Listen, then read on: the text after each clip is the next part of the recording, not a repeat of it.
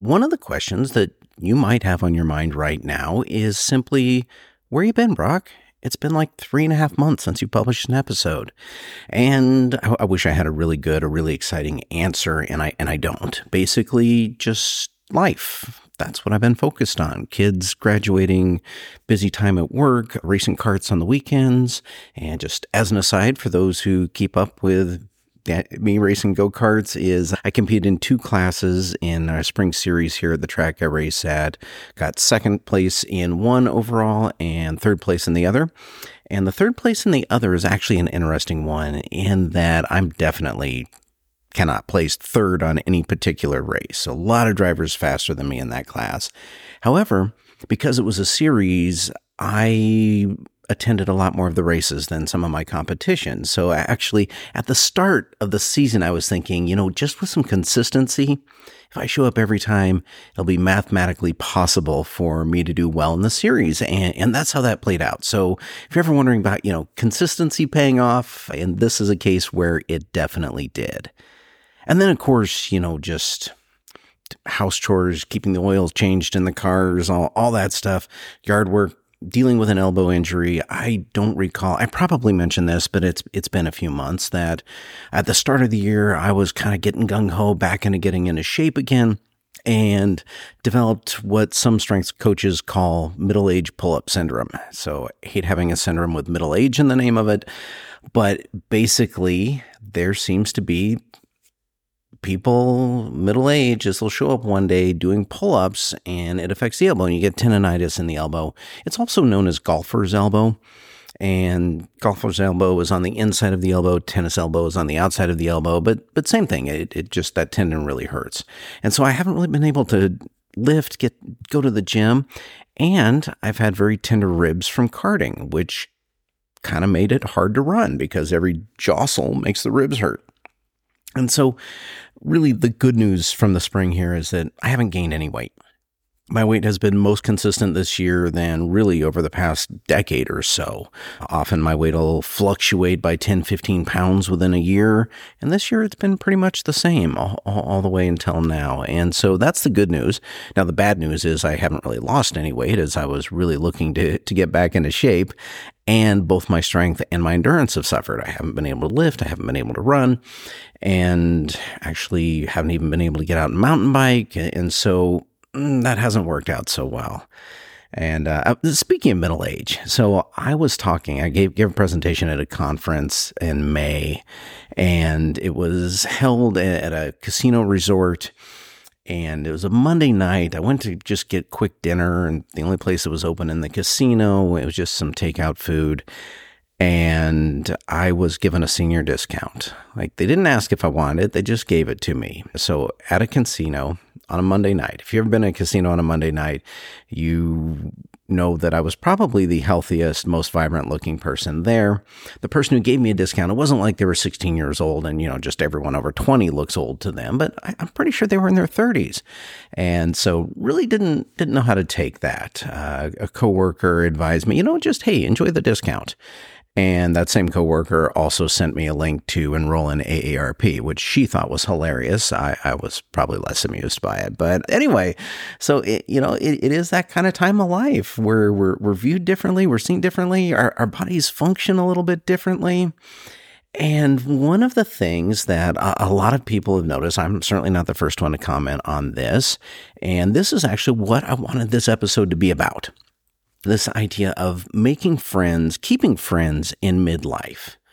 Now, I'm probably in the same boat as a lot of people where I had, friends from growing up from school, and then I moved away from my hometown and had friends from college. And over time, we just kind of grown apart. And of course, there's people I'm friendly with, but don't really have a lot of what you think of as kind of those lifelong friends. And I was driving back from a short vacation I took the other day and was listening to an episode of the podcast, No Stupid Questions. Great podcast, highly recommended, comes from the Freakonomics people.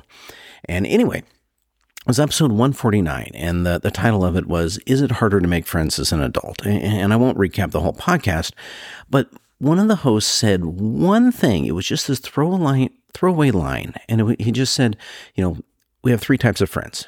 friends for a reason, friends for a season, friends for life. And that's kind of cute. It rhymes. I'd never heard it before. And it completely shifted my mindset. I mean, it was one of those things where I just stopped listening to the podcast and just thought about it for a good 10, 15, 20 minutes as I was driving along.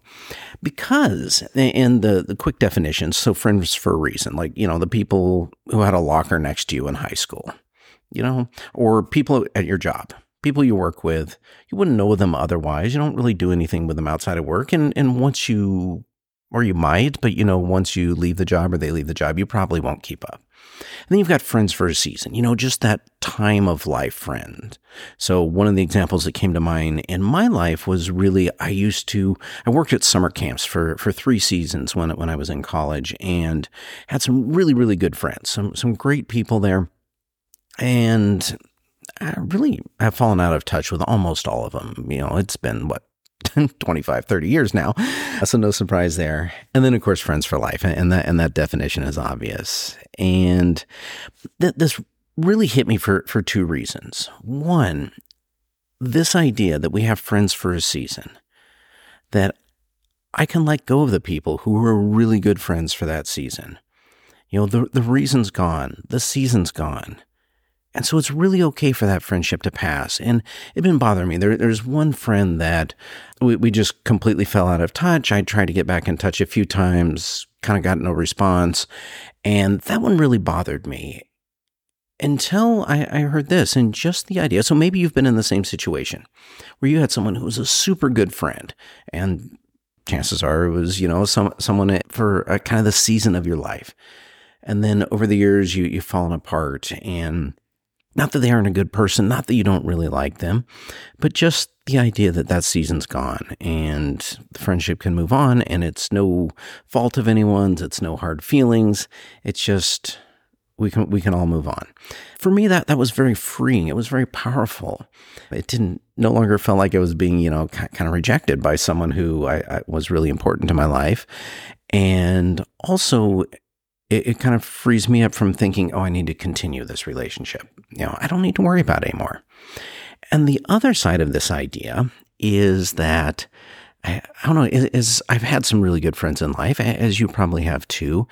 And as I get older, one of the things that makes it hard, I think, to make friends is, I don't know, you want it to be kind of that friends for life. If they're not at that high, super high standard of those that, I've held on to since grade school or held on to since college, then it's probably not worth the effort.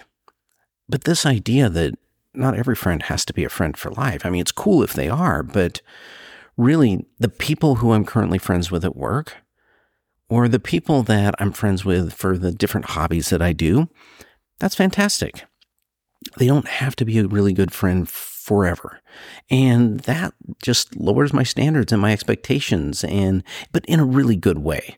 I'm not saying I'm looking for friends who aren't quality people, just saying that this doesn't have to be a perfect match for my life. There doesn't have to be this super strong, feel like I've known them for my entire life level of connection. I can just enjoy them for who they are at this time of my life, and they can enjoy me. We can have a good relationship, and maybe it gets deeper. Maybe it becomes that friends for life, or maybe it doesn't. And that's okay too. And anyway, that, like I say, it was just kind of this throwaway line in the middle of the episode, and really struck me hard. This friends for a reason, friends for a season, friends for life. And so hopefully that's helpful for you as it was for me, because it really just cleared up some mental clutter and let me completely rethink how I was thinking about friends. And then before I wrap up today, I really want to give a shout out to an app I've just started using. I'm not sponsored by them. I just came across it, but the app is called Chronometer, Chronometer.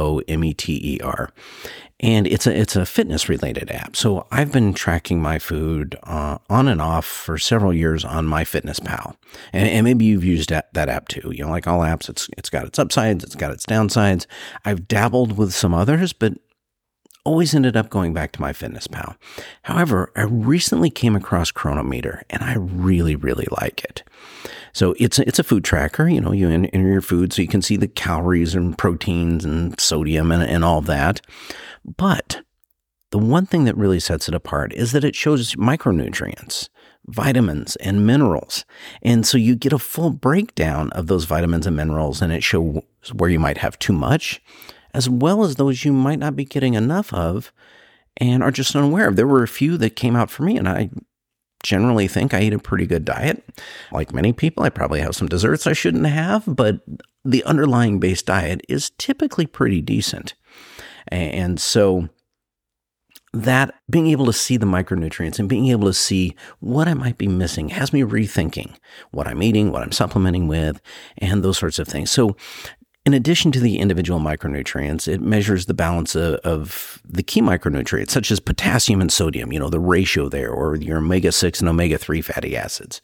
And also shows some broad nutritional scores of overall categories, such as blood health, bone health, immune support, those sorts of things. And so I played with the free version for about 2 days and then immediately got the paid version. It was well worth it to me. And so if you're just wanting to track calories or macros, it does that too.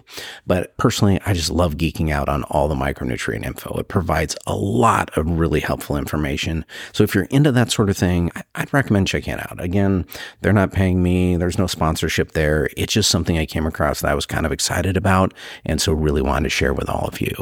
So hopefully you're having a great summer. Hopefully you will have a great weekend this weekend. I'd love to hear from everyone. Reach out, message me on Instagram, and we're just leave it at that. So everyone have a great day. And whatever you're thinking about, whatever you plan on doing in your life, well, let's get started with it.